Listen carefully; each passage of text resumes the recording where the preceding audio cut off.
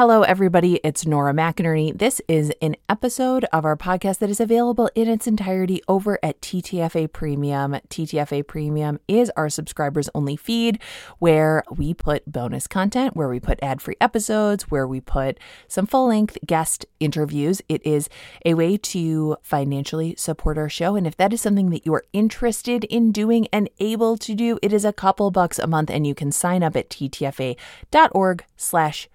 That's ttfa.org/premium. Thank you and enjoy. Hello again, my premiums. This is Nora McInerney. You're listening to TTFA Premium. This is where we give you ad-free episodes and bonus content for terrible thanks for asking.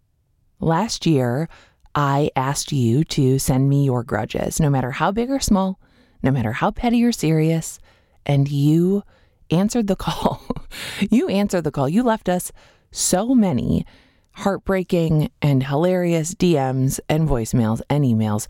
So many. We collected dozens and dozens of them and made them into the episode we called The Grudge Book, which was based on, the time I left a notebook where I kept all of my earthly grudges on an airplane in the seat back pocket.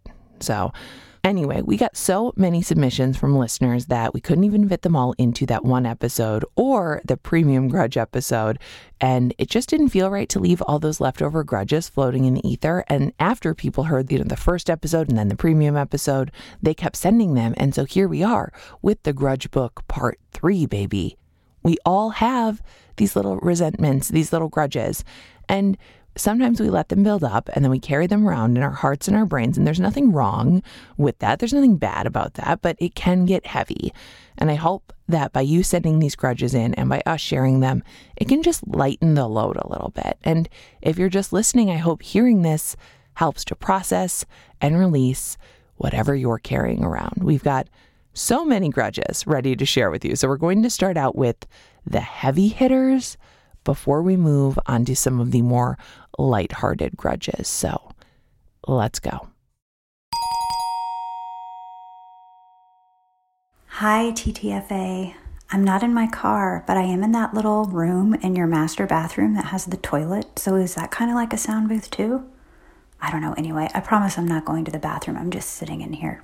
But you asked for recordings on who do you hold a grudge against and what do you hold a grudge against yourself for? And, funny, I think those things go hand in hand. So my grudge, I was actually talking to somebody about this earlier today. My grudge is against my mother. Oh my gosh, she's an alcoholic. She has been for most of my adult life. And I am so angry and frustrated with her. And I have been feeling it more than usual the last few days because it's disrupted our whole family. It's affected not just my relationship with her, but my relationship with my dad and my sister and our whole family dynamic. And I was talking to somebody today, and I can't say that I hate her, but she's my villain. She's the villain in my story.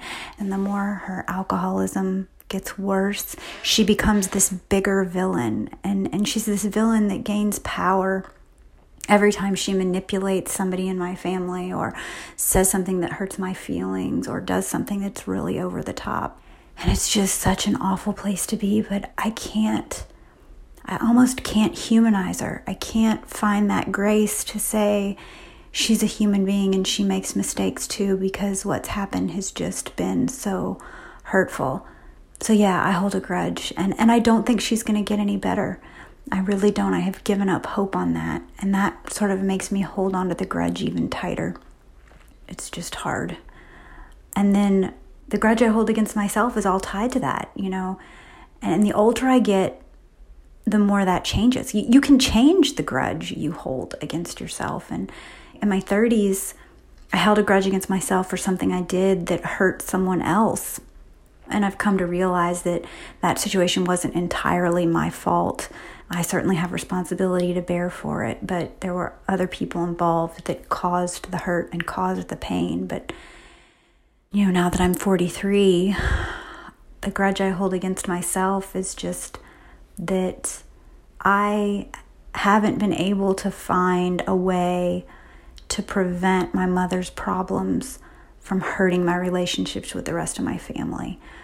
And I don't think that I necessarily could do that, but if there was even one little thing I could have done different to have a better relationship with my dad or a better relationship with my sister in the midst of everything that we're all dealing with my mom, I will probably wonder about that for the rest of my life, and maybe even hold a grudge against myself for some of the things I've done that weren't really nice and weren't good choices, but were in reaction to the problems and the hurt and the pain that my mom's disease has caused. So yeah, those are my grudges.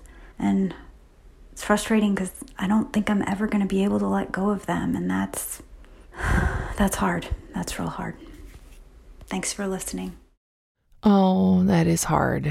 That is really, really hard. I am not happy we listened to that, but I'm glad we heard that. I'm glad I heard that, and I will hold that for you. And also, there's nothing wrong with recording things in the bathroom. It's okay.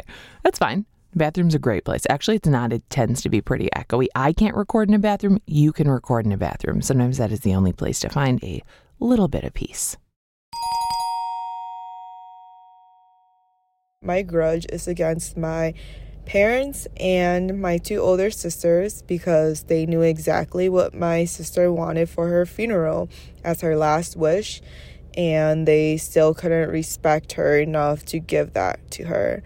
I always think about what the nurse said while we were in the hospital and after the argument happened, is that when it comes to sick people, people become very selfish. And that's very true because the whole time that this was going on, my parents just thought about what they wanted. They never once considered what she wanted. So my grudge goes back to 4 years ago when I gave birth to my twin children. I have a boy and a girl, and my grudge is against my husband, and I'm working really hard to get over it, but long story short, had the babies and was way out of my league, had never had a child before, and had never even changed a diaper. So I live in a city area, and I have no help here. So I was very much alone. My husband went back to work after 3 weeks of his leave, and could have stayed home longer and chose to go back to work. So that's where the grudge begins. I was so overwhelmed that I said, we got to move. We have to move to be closer to my family. I need help. And my husband just, couldn't do it, wouldn't do it. And I just remember we argued a lot, and it caused a lot of problems, and I almost divorced him over this because it was just such a terrible time. And now that I'm feeling better, we're still living in the same place, but I'm feeling better. We've done therapy, and he's explained that, he was so overwhelmed too and didn't want to create more change and was very nervous about that. And so that is why I can empathize and understand where he was coming from. However, I still struggle with the grudge sometimes. Sometimes that little bit of resentment comes up because now I'm doing really well, but I was really not doing well. My mental health had taken a nosedive back then, and I sometimes feel like I can't let go of that grudge when I think about how I went through all of that, but I'm working on it. But the grudge is still there, and I wonder, will it ever go away?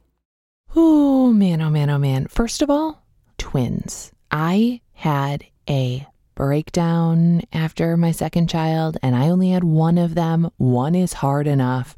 Two, that's a lot. It's a lot. And also, having one child is extremely chaotic and disorienting. I can only imagine what it takes out of a person to have two. And also, could our maternal, paternal family care system be any worse here in the US? It's like you have a baby and they're like, yeah, we'll let your husband have a couple weeks off. Okay. And that's like you would be considered lucky, which is so absolutely messed up, because it is not as if after 3 weeks you are somehow an expert and wonderful and the babies are, self-sufficient. Oh my goodness.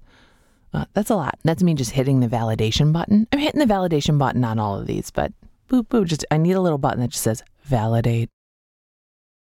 Thanks for listening to this preview of TTFA Premium. If you like what you heard, if you want more, if you want to support our show financially and you're able to do so, you can head over to ttfa.org/premium for access to all this and more. It's a couple bucks a month. If you're able to do it, we appreciate it. If you can't, I still appreciate you, truly. So that's ttfa.org/premium. See you there.